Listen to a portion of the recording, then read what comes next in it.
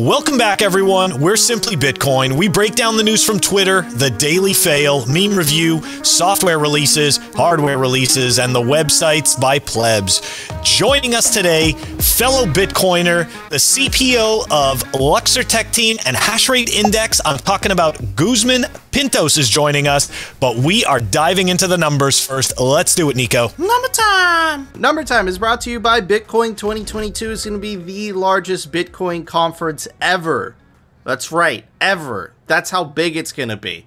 It's going to be hosted in sunny Miami Beach, Florida, but be quick about it. Get your tickets now before the price goes up, but you can take advantage of the link down below in the link description for 10% off your tickets to Bitcoin 2022. At the time of this recording, the block height is 718,194. The Bitcoin price, 42,695. Chain rewrite days, 749. Total public Lightning capacity, 3,328.78.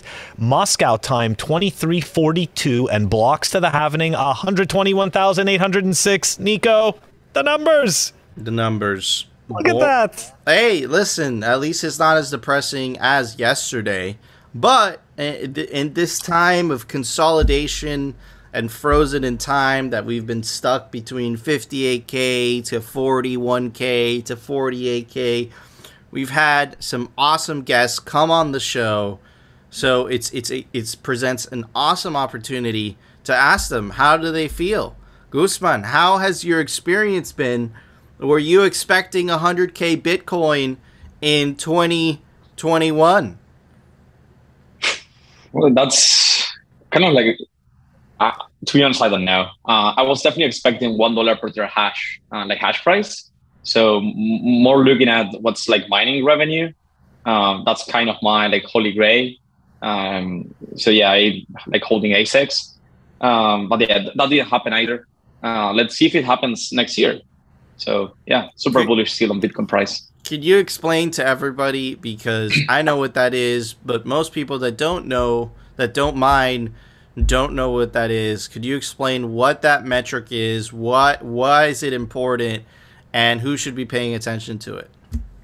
Yeah, sure. So hash price is kind of like miners revenue, and hash price is measured on a per terahash basis. A terahash is kind of the compute power in which you can measure the speed of different ASIC machines. An ASIC is a computer that is dedicated to mining Bitcoin, to securing the Bitcoin network that we all use. That's what essentially provides the security of Bitcoin, all of its robustness. So yeah, hash price is essentially that like dollar metric per terahash of compute power that you own when you have one of these ASICs. So if you have like 100 terahash ASIC and hash price right now is like 25 cents, that basically means that your machine is making 25 cents times 100 terahash, or $25 per day, give or take a few sats here and there. But yeah, that's kind of what the mining community follows, that like hash price metric. If that number goes up, miners make more revenue, more hash rate comes to the network, and Bitcoin is a more essentially secure network for all of us to transact on. So we've been seeing a lot of news. We covered yesterday, right, that it was Marathon Mining. They just acquired 78,000 S19 XPs. Absolutely mind-blowing. $876 million. Now that we expect more hash rate coming onto the network, wouldn't you say that price per terahash is actually going to go down? Yeah, sure. I mean, and right now we are seeing something that what we call like hash price super cycle. Very similar. The hash price follows price quite a bit. But why we saw a super cycle in hash price is because a few months ago, we also had the China ban, where 50% of the Bitcoin network hash rate essentially was forced to turn off. So now all of the block reward was distributed among 50% of the miners. So essentially everyone's revenue kind of like doubled overnight. For all of us in North America miners, that was extremely profitable. So that combined with Bitcoin going to like 68K, that made like a hash price super cycle in which we saw like 45 cents per terahash, which is crazy.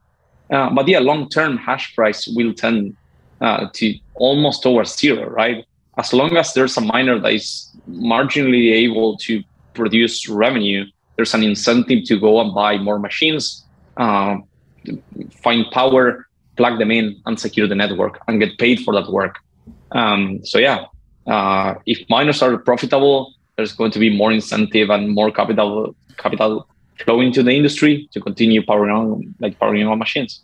Go ahead, Phil. Oh no, I was just going to show it was a very interesting thing that happened today, okay, and it relates completely to mining, and I just wanted to show this, right? From Bitcoin Magazine, shout out to Darthcoin for letting us know. A solo Bitcoin miner with only 126 terahashes just won a block reward worth 6.25 BTC. So look at that, right? Yeah, I saw that earlier today. That's wild. That's like one in a lifetime. Yeah. It's like probably harder than winning the lottery, to be honest. That's literally one machine. I think right now, if you take all of the network hash rate, we are talking like 2.5 million ASICs. Like if all of them are like S19s, something along those lines. And this is like one of those. And I was able to win one of the 144 blocks per day. So yeah. That's insane. That's an insane payoff. That's but the question is, right, is what's going on behind the scenes there, right? Because I don't know how much I believe, think about it. Think about the amount of luck that would take.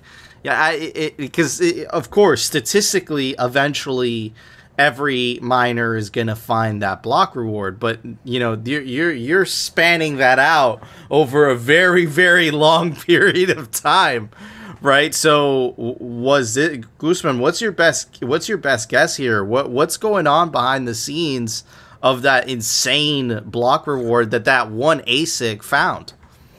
It's statistics. At the end of the day, it's just that, and to avoid extremely lucky or unlucky scenarios like this one, that's why like mining pools exist. Like mining pools, we are taking on all of that risk into our balance sheet and paying miners on the expected value of their hash rate, regardless if the mining pool. But that one person is spending a lot of money in electricity every single day, and the odds of him finding that block is absolutely minuscule. I would not recommend doing that at all to anyone. No, not at all. Like, don't do it. Don't do it. That is absolutely. What machine is that? That's just one machine, basically. Yeah, could be like an overclock S19, or if not, I would say like a couple smaller machines. Maybe it's a miner with a couple rigs. I hope that this is like a home miner just mining out of the garage, and now they got like a 6.25 BTC on their address. That would be great to see. That's absolutely crazy, man. That crazy. He beat the odds, and he made a nice little fortune. Yeah. Nice little stack because of it. But anyways, very, very, very, very interesting stuff. Guzman, thank you for explaining to everybody all that awesome mining stuff. Phil, thanks for pulling up that awesome data. That's a one in a lifetime what you just saw there, ladies and gentlemen. That's absolutely crazy. But anyways, Phil, it's time for the Daily Fail. The Daily Fail is brought to you by Amber App. Check them out. It's the easiest way to buy Bitcoin. That's right. You can stack the Schiff, which means every time Peter Schiff puts out a ridiculous tweet, you can stack that. The link is down below. All right, Yellow. I know we're stacking the Schiff. You stacking the Schiff? Amber, the smart way to stack sats. Okay, so Lucky Redfish tagged us in this particular tweet here. Now we're going to do some switching back and forth with the screens, but just bear with me, okay? This is a video interview that took place in August 2020 with Vinay Gupta. Okay, now many of us may not know who Vinay Gupta is. I do remember him from 2017, so we're just going to take a quick look at his bio before we explain what's in this video. Okay, so self-described here. So Vinay Gupta is a visionary serial entrepreneur and coder and well-known in the blockchain community. Gupta helped coordinate Ethereum's 2015 release, working as a project manager on strategy and communications. He worked as the strategic architect of ConsenSys, the leading crypto venture studio, and as the designer of Dubai's national blockchain strategy. Okay, so just giving you guys his background so that we understand, because once I show you guys the videos, you're going to be able to connect the dots, right? Because this person has intimate knowledge of Ethereum, has intimate knowledge of ConsenSys. So that's what makes these interview videos that we are going to dive into in a second very meaningful. Before we explain these videos, before we dive into these videos, just give a quick explanation, okay? So at Nerd Nation Unbox, recorded these and released them. So thank you very much, for doing that, because this is very helpful. There is going to be a link for the whole interview, the 25-minute interview, in our show notes. Now, what we're going to be detailing, because we can't show you the whole 25 minutes, is a 1-minute segment from part 1 and a 1-minute segment from part 2, okay? And what he discusses in these, okay, keep in mind what his background is in Ethereum and ConsenSys. He discusses essentially why all these tokens, all these shitcoins have to be built on top of the Grand Pumbaa shitcoin, Ethereum, okay? He explains why the liquidity has to stay there, and he essentially, okay, in not so many words, explains how the VCs have figured this out and how they've gotten their hands, how they've gotten their hands into the cookie jar. Anyways, let's dive in. We're going to start with the first video, okay? What they're doing is this. You've got $500 million worth of Ether, right? You can't sell $500 million worth of Ether without crashing the Ether price. So what you're looking for is ways of turning your Ether into money in ways which don't crash the Ether price by selling out and turning it into dollars. This is the core goal. So what they've discovered... Turning your investment, right, into money without crashing the Ethereum price. Okay? So it's very nefarious. There's a whole bunch of weird protocols that allow people to borrow, to lend money, lend their Ether out, and then claim interest on the Ether, which is then paid in real currencies. DeFi. That's what we've been saying. It's DeFi. And what have we been telling you? Where does the liquidity come from? Who is this liquidity? Who are these liquidity providers? It's all the new bag holders that come in. Anyways, okay, I digress. We continue. So what we're doing is we're building a whole kind of speculative leverage market. You've got 1,000 Ether. You want to buy more Ether because you think the price is going up. So you borrow money against your 1,000 Ether into another token. Then you sell those tokens for more Ether. And so you've got all of this kind of leveraged financialization stuff going on. The critical thing is that it's all zero sum. Every penny made in these markets is being lost somewhere else in the system. And every penny that is being made in these markets is being lost somewhere in the system. Now, look, not everybody knows what a zero-sum game is, so we're going to just, provide a quick definition. A situation in which one person or group can win something only by causing another person or group to lose it. That's really just like Forex. Forex is a zero-sum game. Anyways, we will continue on, okay? Now, this is part 2. Of course, it was playing while I was talking, okay? So this is part 2 of that video, and we're just going to take this is just a snippet, okay? And it's continuing on what he was explaining about the DeFi markets, all right? So let's dive in. So, to all intents and purposes, what we've gotten is very, very, very aggressive, unregulated crypto speculation. And it's just draining money from people that are buying Bitcoin or weird tokens in the hope of getting rich one day. Yeah. So are you actually writing off when you sold your Ether, or you didn't get any money out of that? No, I mean, I sold it at 14. I probably pulled out 2 years worth of income, maybe a little more. But, I knew that if I held onto it, it was going to be worth a lot more, but what was going to come with it was a shit ton of legal risk. And so I sold it out at that point because I wanted to be out of the legal firing line. But I also had a feeling that the project had become fundamentally corrupted, kind of at a spiritual level. And I think that has been very much borne out in practice. Right? it has not developed a defensive line. There is a new project called Okay, and right at the end, he goes to shill a brand new project. So hold on, okay.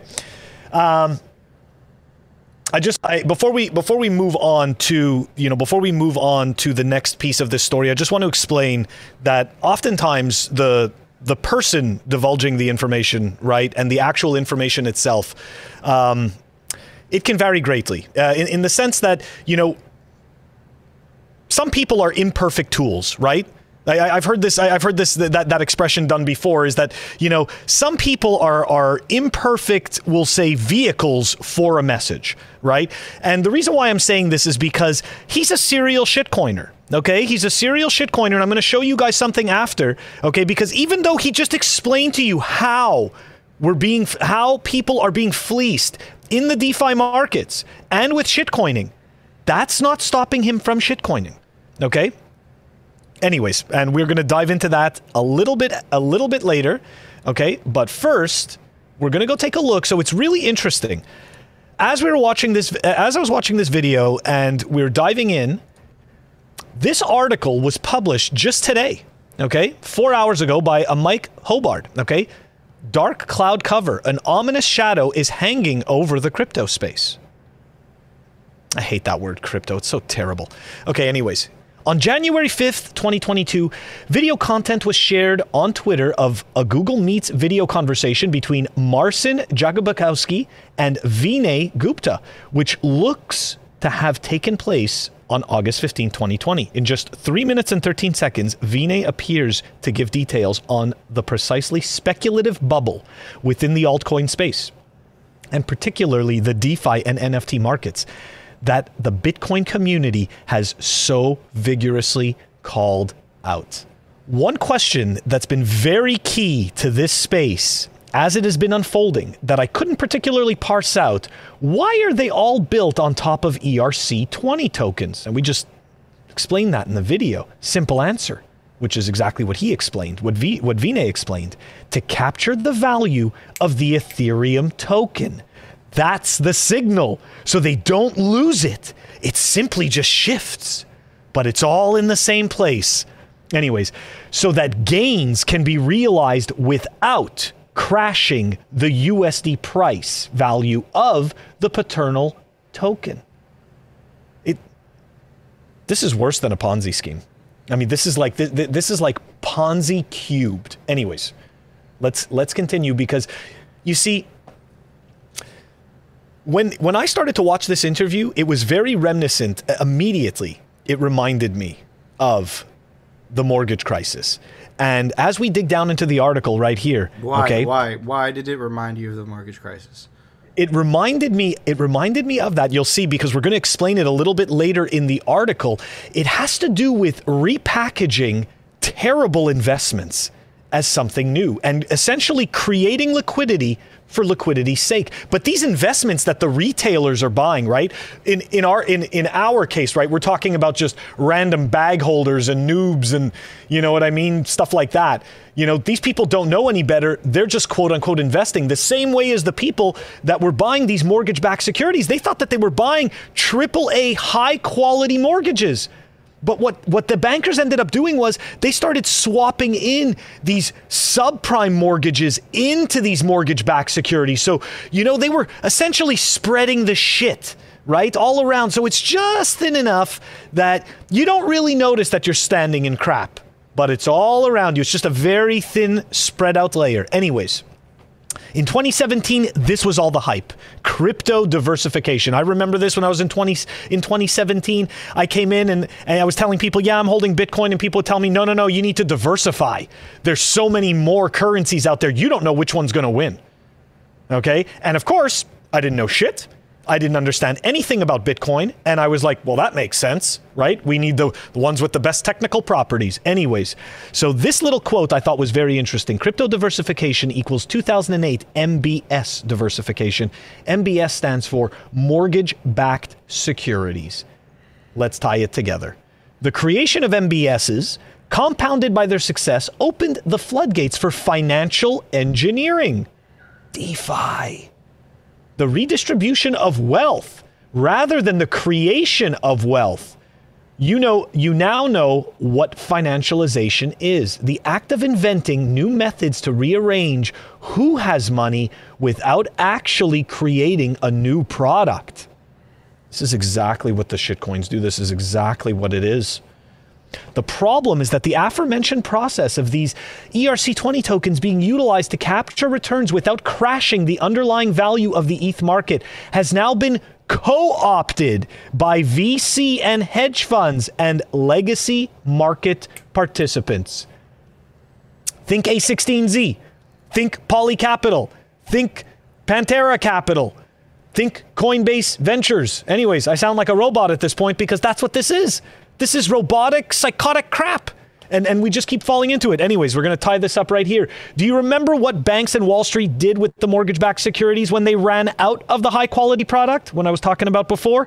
They diversified by throwing together a significant quantity of medium to low-grade quality products until the risk exposure was deemed to be diminished by spreading out the surface area of the exposure across the varying degrees of quality. And this was my point before about spreading out the shit just thin enough that you don't notice it. Okay, and this is exactly what they did. Okay, and this is exactly what they're doing. And this is why you have to ask yourself, where does this liquidity come from? Okay, now, one last piece to this, okay? Because that guy, Vinay, gave a great speech, okay? Gave a wonderful speech. But right here is his new product, Materium.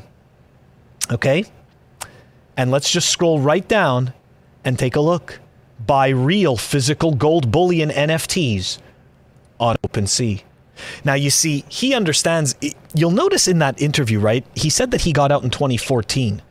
He wants to make sure that that it's recorded that he has absolutely no Ethereum, because make no mistake, Ethereum will eventually have its day in the sun when the World Economic Forum and the other puppets that are around it that we've exposed are, you know, when they actually decide that Ethereum is not what they need.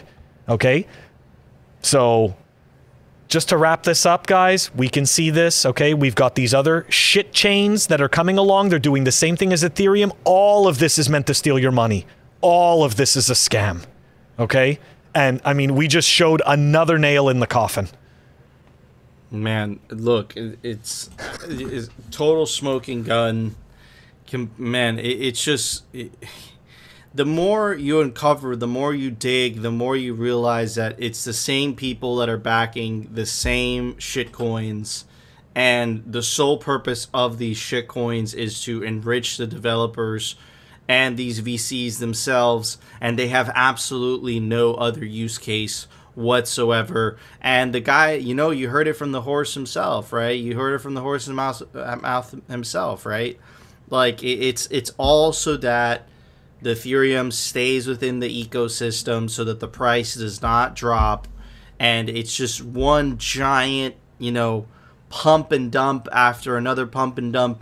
We saw a little glimpse of it yesterday when we covered the BitClout guy, how he just moved on to the next one. And why wouldn't all these people move on to the next one if they made so much money on the first one? They realize they have a working formula, might as well just stick to it, do it over and over and over again, rebrand it slightly, you know, just change the brand, change this, you know, change the logo, change that, and then do the same scheme all over again.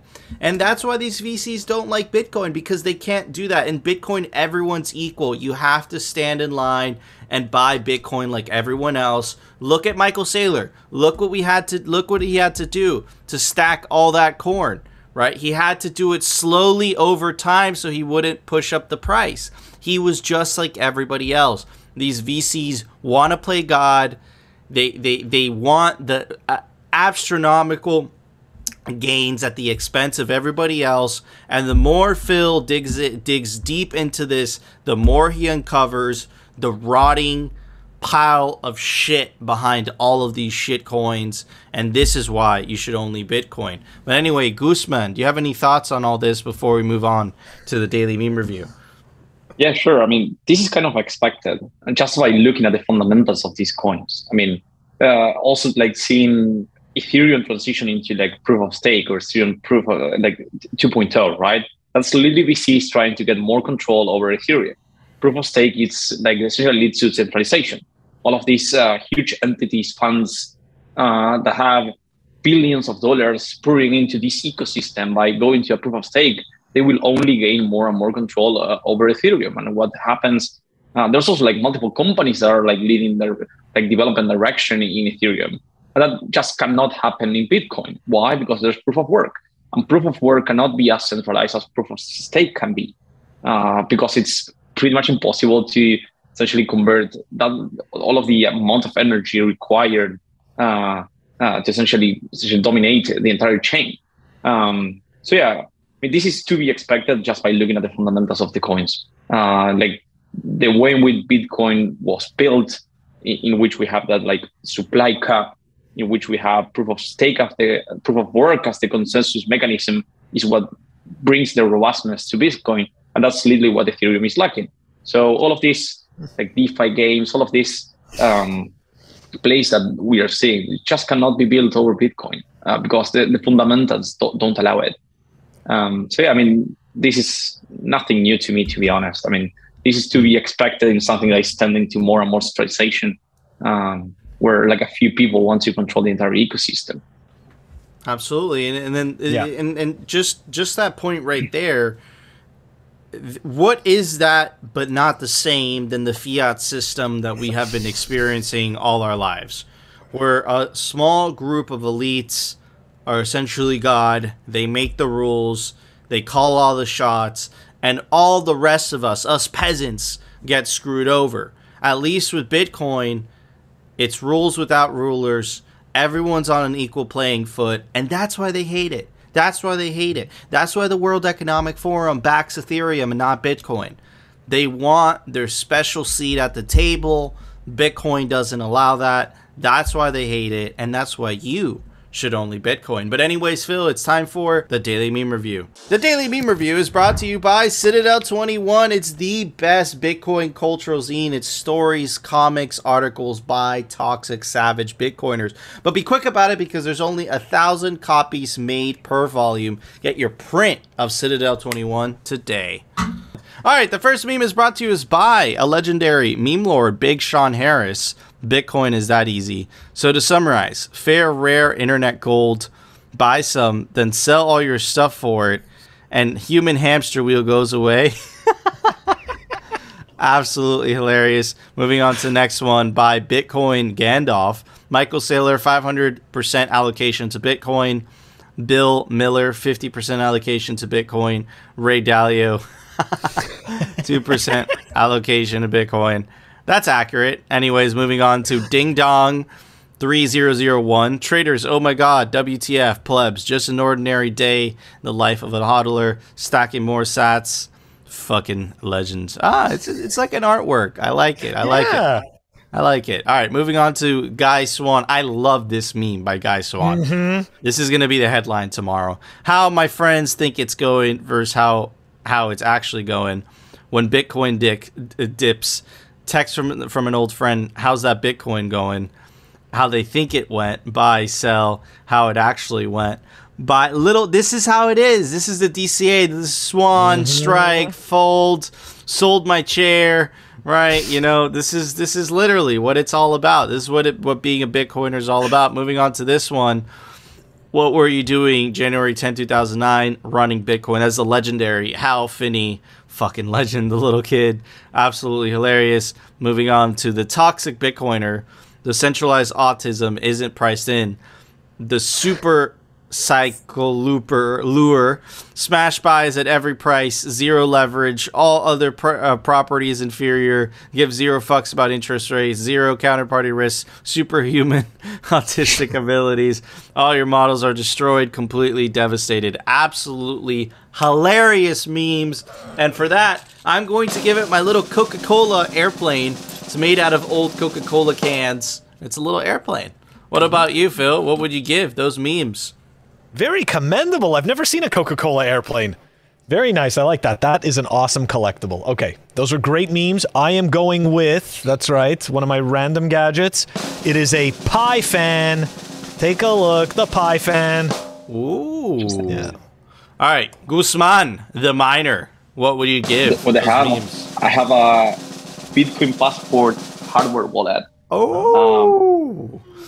Foundation devices. Foundation devices. Yeah, the one with the AA batteries. It's amazing. Shout out Zach. Shout out Zach for making that awesome hardware wallet. But anyways, guys, we want to know, do you agree with our scores? Do you disagree? Let us know down in the comment section. And of course, join us on alternative video platforms. YouTube is going a little crazy, banning some channels. I just heard, fresh off the Telegram, Bitcoin Magazine's channel was just snipped out of existence. So make sure to subscribe to us on alternative video platforms like rumble.com and our personal favorite, bitcointv.com. They don't censor there because it's bitcointv.com. And of course, join our Telegram group. Link us some Bitcoin memes to review, because of Bitcoin meme review, we need Bitcoin memes to review because of Bitcoin meme review. But anyways, Phil, it's time for the Daily News. The Daily News is brought to you by CryptoCloaks.com. They make the best 3D printed Bitcoin merch, like the 3D printed Bitcoin Freedom Grenade. Unscrews, put your favorite hardware wallet in there. Or the 3D printed Bitcoin Honey Badger also opens up. You can put your open dimes, your hardware wallets, really, really cool stuff. All 3D printed, and you can take advantage of the link down below for 5% off anything on the store, CryptoCloaks.com. All right, another historic moment. Bitcoiners. Bitcoin is bringing freedom to El Salvador. It's bringing hope to El Salvador. We have the CSO and a dear friend of the show, Samson Mao, in the Legislative Assembly of El Salvador. Check this out. They're about to pass a law to make the volcano bonds a reality. Let's take a look at the video. Hey Sam, welcome to the Congress of El Salvador. Thank you, William. It's an honor to be here where history was made last year in June, right? When the Bitcoin law was passed. Yeah, exactly. This same spot was where everything happened. Our president, Nayib Bukele, sent the bill project to the Congress, and within 3 days, we approved it. And it became the first Bitcoin law in the whole world, making it a legal tender in El Salvador. Yes, and this year, we're going to have some more exciting things with the law for digital financial assets, which enables the Bitcoin bonds. We're ready for it. Yeah, volcano bonds are coming, EVB1 is coming, and we're going to make it all happen. And it's going to happen here in the Congress of El Salvador again. Yes, history again will be made in El Salvador. Congratulations. Congratulations. Absolutely crazy. Hopeful. You see hope there, right? Now, let's contrast that with something else. But before we get to that, before we get to the stuff that's going on in the clown world, fiat world of the legacy financial money printer worlds like the US, like the UK, before we get that, also some bullish news. Cash App. That's right. Cash App has added Lightning Network functionality. I have already tried it. It works. Absolutely bullish. Thank you, Jack, for quitting Twitter, becoming Unleashed, and just adding all your goodness to the world. So now not only do we have Strike that enables easy to use Lightning Network transactions, we also have Cash App as well. Anyways, moving on. So you compare this to El Salvador. This is hopeful. This is cheerful. You feel hope for the future. Let's take a look at what's happening in the clown world in the US, right? This is an article by Bloomberg. US inflation rate is probably going to spike again. And you know who would have told you this? The Bitcoiners, since last January. The widely followed consumer price index on Wednesday is forecasted to rise 7% for the year through December. That is even higher than last year, and climbed 0.4% from a month earlier the following day. Another Labor Department report is projected to show prices paid to producers surged nearly 10% in 2021. Absolutely crazy. You know who called this? Bitcoiners did. Let's see. Let's see how the Fed is reacting. Powell assures Americans that Fed will tackle high inflation. But how will they? because the Fed is stuck in a very tricky place. And anyways, let's see how the right now Powell's playing whack-a-mole. Okay, he's playing whack-a-mole right now. He doesn't know how to deal with this. But let's see some of his comments, and let me know if you guys are thinking the same thing we're thinking. Fed. And this is Walter Bloomberg. He covers, he's very good account. He covers all the recent news. He has a very great Twitter account. But anyways, just check it out. Fed's Powell. We haven't made any decisions regarding balance sheet reduction. Fed Powell. We will talk about it again at the January meeting. Interesting. Powell. We tend to take 2, 3, 4 meetings to make such decisions. This is real, by the way. Fed's Powell. Balance sheet is far above where it needs to be. And let's see how far above it is.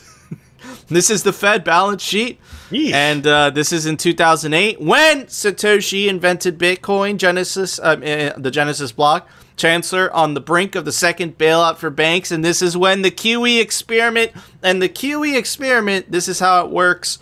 The Fed puts stuff on its balance sheet, and then it prints the money. Satoshi knew that they would not stop printing, and that's exactly what they were going to do. The money printer went absolutely wild. This is the M2 money supply. This is the beginning of the pandemic. Money printing has not stopped. Here is Powell essentially saying, we're going to take 2 or 3 or 4 meetings to stop it. We're going to raise the rates in March. We're going to do that. But let me tell you why they can't do that, right? Here is an article by CNBC. Higher interest rates upset stock market as high inflation tests the Fed. U.S. stocks resumed their sell-off on Monday as government bond yields continue to trek upward, a hint that many traders are certain the Fed will soon hike rates. Traders say the pressure on U.S. stocks isn't thanks to material concerns about the economy, but portfolio repositioning for higher borrowing costs. Now you have the potential for interest rates, which appeared like they might not start going up until June. Now there's like an 80% probability that will happen in March. So what is going on here? It's very simple. It's what Mark Moss said when he came on the show. It's what we have been saying for the past year now. The Fed is stuck between a rock and a hard place. If they stop printing money, guess what happens? The stock market crashes, like that CNBC article just said. And if they continue printing money, guess what? More inflation. So what are they doing? They're absolutely scrambling, as you could see by the statements by Powell himself. He's saying, yeah, okay, we're going to raise rates, but it's going to take us not 1 meeting, 2 or 3 or 4 meetings. But at the same time, the rates are going to stay where they are. We're not going to printing money. So they don't want to crash the stock market, but at the same time, they want to stop inflation, or they want to appear to at least stop inflation, because inflation really helps the elites that have their wealth in equities and real estate. So this whole thing is a goddamn catastrophe. And if you want to save yourself from this political clusterfuck of a money, all you have to do is opt out, buy yourself some Bitcoin, and avoid all of that freaking madness. Because this, if you think this is just the beginning, this is going to get worse. They don't have more road to kick the can down. This is game over for the fiat. Anyways, Phil, what are your thoughts? And then we'll move on to Guzman. How long until the Fed owns the entire country? Right? Like, I mean, they just keep buying assets like there's no tomorrow. I mean, how long until they just own the whole country? I was watching that, like as you're reading through this, and I'm like, you kidding me? There's almost nothing left. What are they pretending they keep buying? $8.8 trillion on the Fed asset sheet. 8.8 trillion. Anyways, I'm sorry, Phil. Go ahead. Oh no worries. It's brutal. But the other piece to this is by the way, the GDP of the U.S. is 21 trillion. Oh. That means that the Fed almost owns half. So, anyways. All right. So what? Like 5 more years till they own the whole country? at the rate they're going? I would say quicker than that, my friend. All right, 2 to 5, 2 to 5. We'll go 2 to 5. But no, the other point that I was going to make was this, right? When price fixing, because let's face it, let's face it, you hit the nail on the head. They can't stop printing money. They can't raise interest rates. They can't crater the stock market. I mean, yes, they can do all these things, but what are they going to do to get out of their own way? They can't do anything.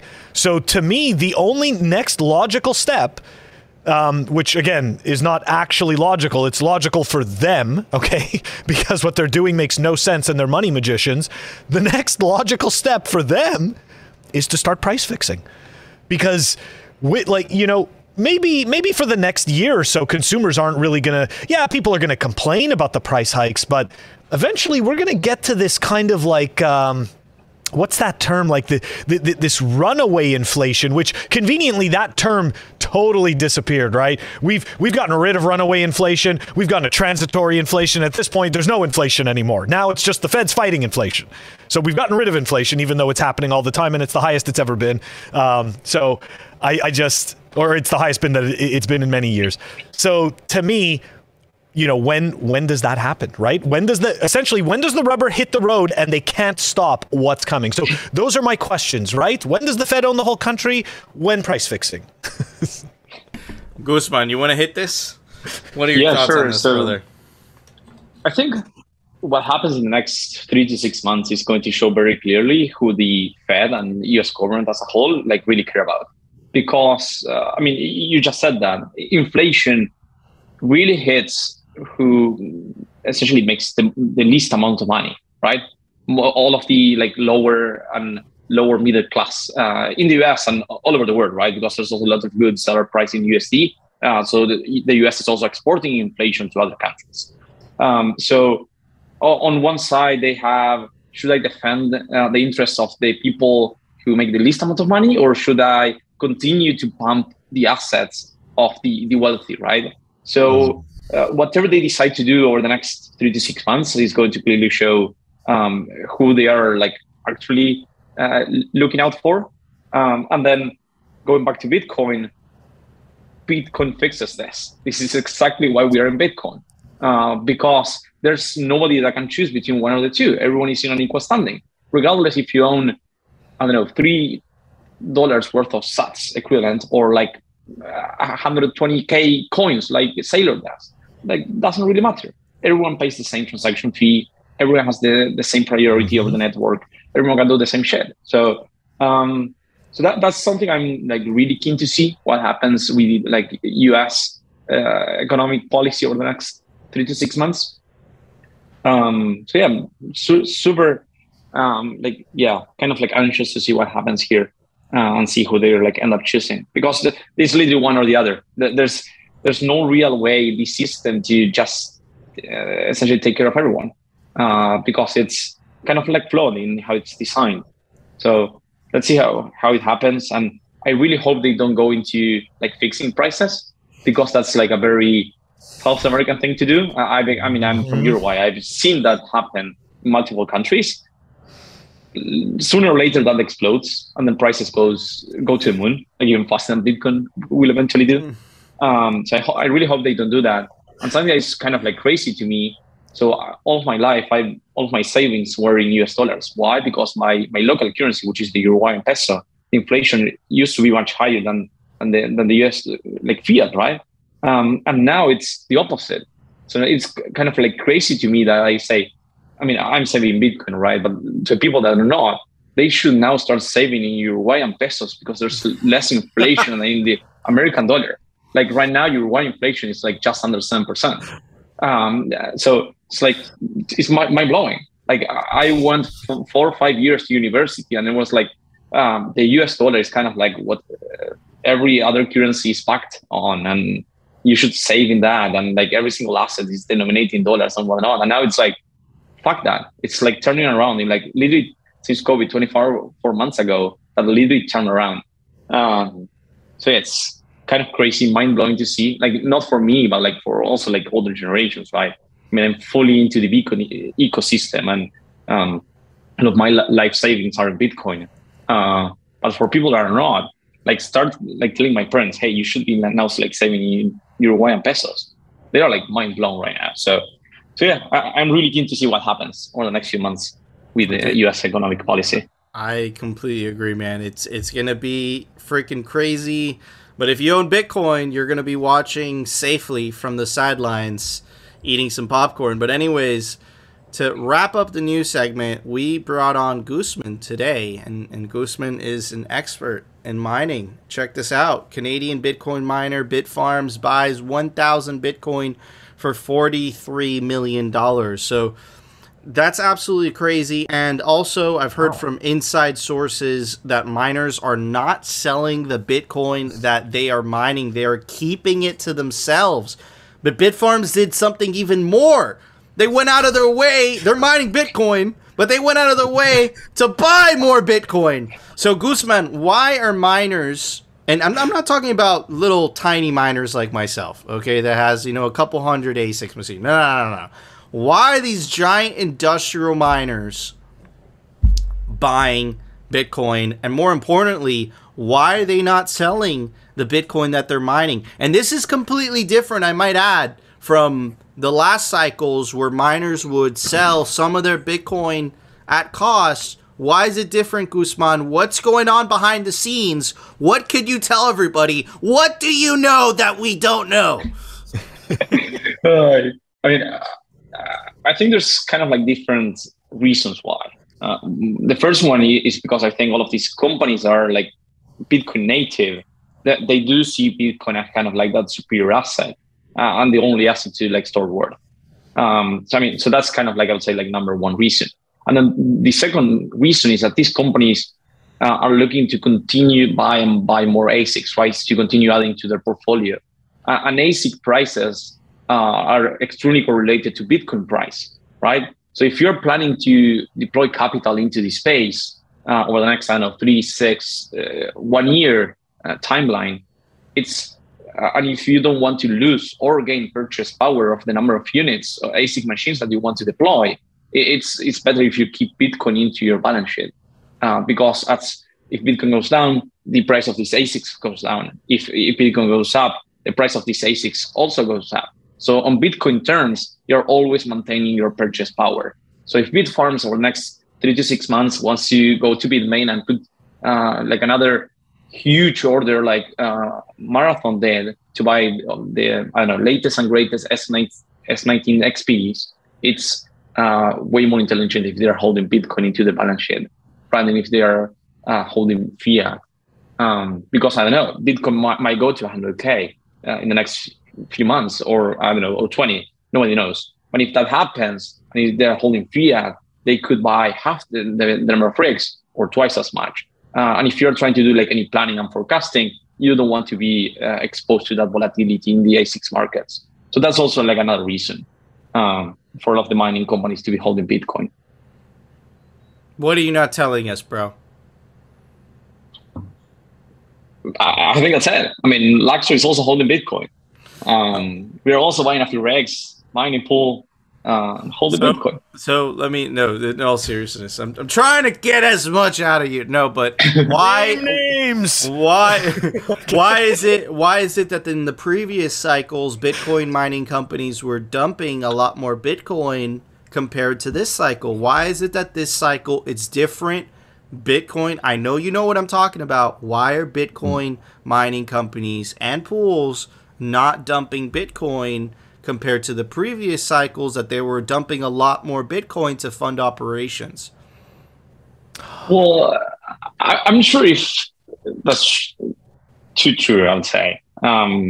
Yes, there are very few mining companies that are like just following that like cash flow like business model. There are a couple like publicly traded mining companies that are just mining Bitcoin to get the cash flow and pay dividends to investors. There are a few, but most of these companies are trying to get leverage because in the public markets, they also get like a 10x multiple on their hash rate. So right now, if you go and see all of these publicly traded miners, you see like, for example, Marathon. Marathon has like just over 3 exahashes worth of hash rate, right? And they have a 3 billion, give or take, like market cap valuation, company valuation, right? So that essentially gives Marathon 100K per valuation per petahash. 100K per terahash, right? So you can literally go and buy a terahash for $100, plug it in, and get like a 10x multiple on the ASICs that you just buy. So that's also like another way to get like a public market multiple, just like buying Bitcoin and then procuring and just buying more machines. I mean, we don't really know if Marathon is able to plug in all of these machines, or if they are like even going to be able to fulfill or like meet all of their hash rate expectations that they've been promising. But they're kind of incentivized to continue and buying more and more machines because the public markets then go and reward them, right? They're just boosting their stock by 10x. So it's another way to get leverage. And if I'm CEO and I'm boosting my stock 10x every time I invest 100 and I get 1,000 worth in valuation, I mean, this is kind of like a non-stop wheel that I would tend to follow. And this happens in every single public traded company that's out there. And this is not Marathon. This is Bitfarms, this is Argo, this is like every single mining company out there. Absolutely. And hopefully Luxor's heading in that direction soon one day. Phil, we'll see. I know you had some questions. Yeah, no, you know what? I had a comment before a question, but it kind of had to do with the VCs. If we've learned anything from the VCs, it's that you can just keep getting money perpetually without actually providing anything, you know, without actually providing the end product, right? Always being able to kind of kick the can down the road. I'm not suggesting that Marathon is doing that necessarily, but I think you raised some very good points, right? Like, how much would it cost to plug in 78,000 miners, right? Like, what facility would they have to build and stuff like that? So I think that's definitely a good point. Okay. My question, though, because as you were explaining this, I was thinking this, right? Is it at all possible that the reason why the miners, I know I'm just totally blanket statement, you know, the miners, but whatever group of miners it is that is not selling, is it at all possible that they're not selling because they're secretly filled with hopium that we're going to get to 100K sooner than later? I had to throw it out there, you know, because miners not selling to keep the lights on. I mean, miners are no different than like any other holder. They have no special powers in here. So yeah, I mean, maybe they are. I mean, I'm also holding, and even if we go to 100K, I'm not going to be dumping my packs. So right? I don't think miners will either, to be honest. So, man, I'm sorry. I did have one other ridiculous notion, which is this: the price is up to, you know, between 40 and 50K. Miners just don't have to sell as much Bitcoin to provide the exact same services. So maybe that's all we're experiencing. Maybe it's just natural market dynamics. We just don't have to spend as much, you know, so we get to hodl more. Absolutely crazy. Guzman, thank you so much for giving us a little bit of inside baseball into how all that stuff works. I'm sure a lot of people found it valuable. We don't have a lot of people that work in your position on the show often, so we really appreciate it. But anyways, Phil, there was an open source software release today. Why don't you tell everybody about it? Software releases. The software releases are brought to you by CipherSafe. Check them out, cyphersafe.io. They've got the Cypher Wheel, and just recently, I received the Cypher Grid. This is definitely the safest place that you can store your Bitcoin seed. The link is down below in the show notes. Interestingly enough, had nothing to do with the meme score from our wonderful guest, but Foundation Passport version 1.0.8 was released, and that's down below in the show notes. Now, guys, as you know, rain or shine, we post Monday through Saturday, and we have our audio-only episodes, which you can check out. We release them at the exact same time as the videos. You can check them out on Apple Podcasts, you can check us out on Spotify, and you can check us out on Anchor. Awesome. Thank you, Phil. All right, guys, that was our show. Before we go, I want to give a very, very special shout out to Guzman Pintos. You can go give him a follow at Guzman Pintos. He is the CPO at Luxor Tech Team. Awesome pool, by the way. Highly recommend it. Luxor Mining Pool. And definitely go check out, it's like the Clark Moody dashboard, but on steroids. It's called Hash Rate Index. Anyways, guys, that was our show. If you enjoyed the show, you know what to do. Smash that like button. And of course, if you want to continue hearing the catastrophic fails from the shitcoiners, Phil just keeps revealing it. It just doesn't stop. And the Bitcoin news from the pleb perspective, definitely consider subscribing. And we'll see you tomorrow, guys, for a brand new episode of Simply Bitcoin. Runaway inflation, transitory inflation, never-ending Fed meetings with no solutions. Opt out. It's time for Bitcoin. Booyakasha!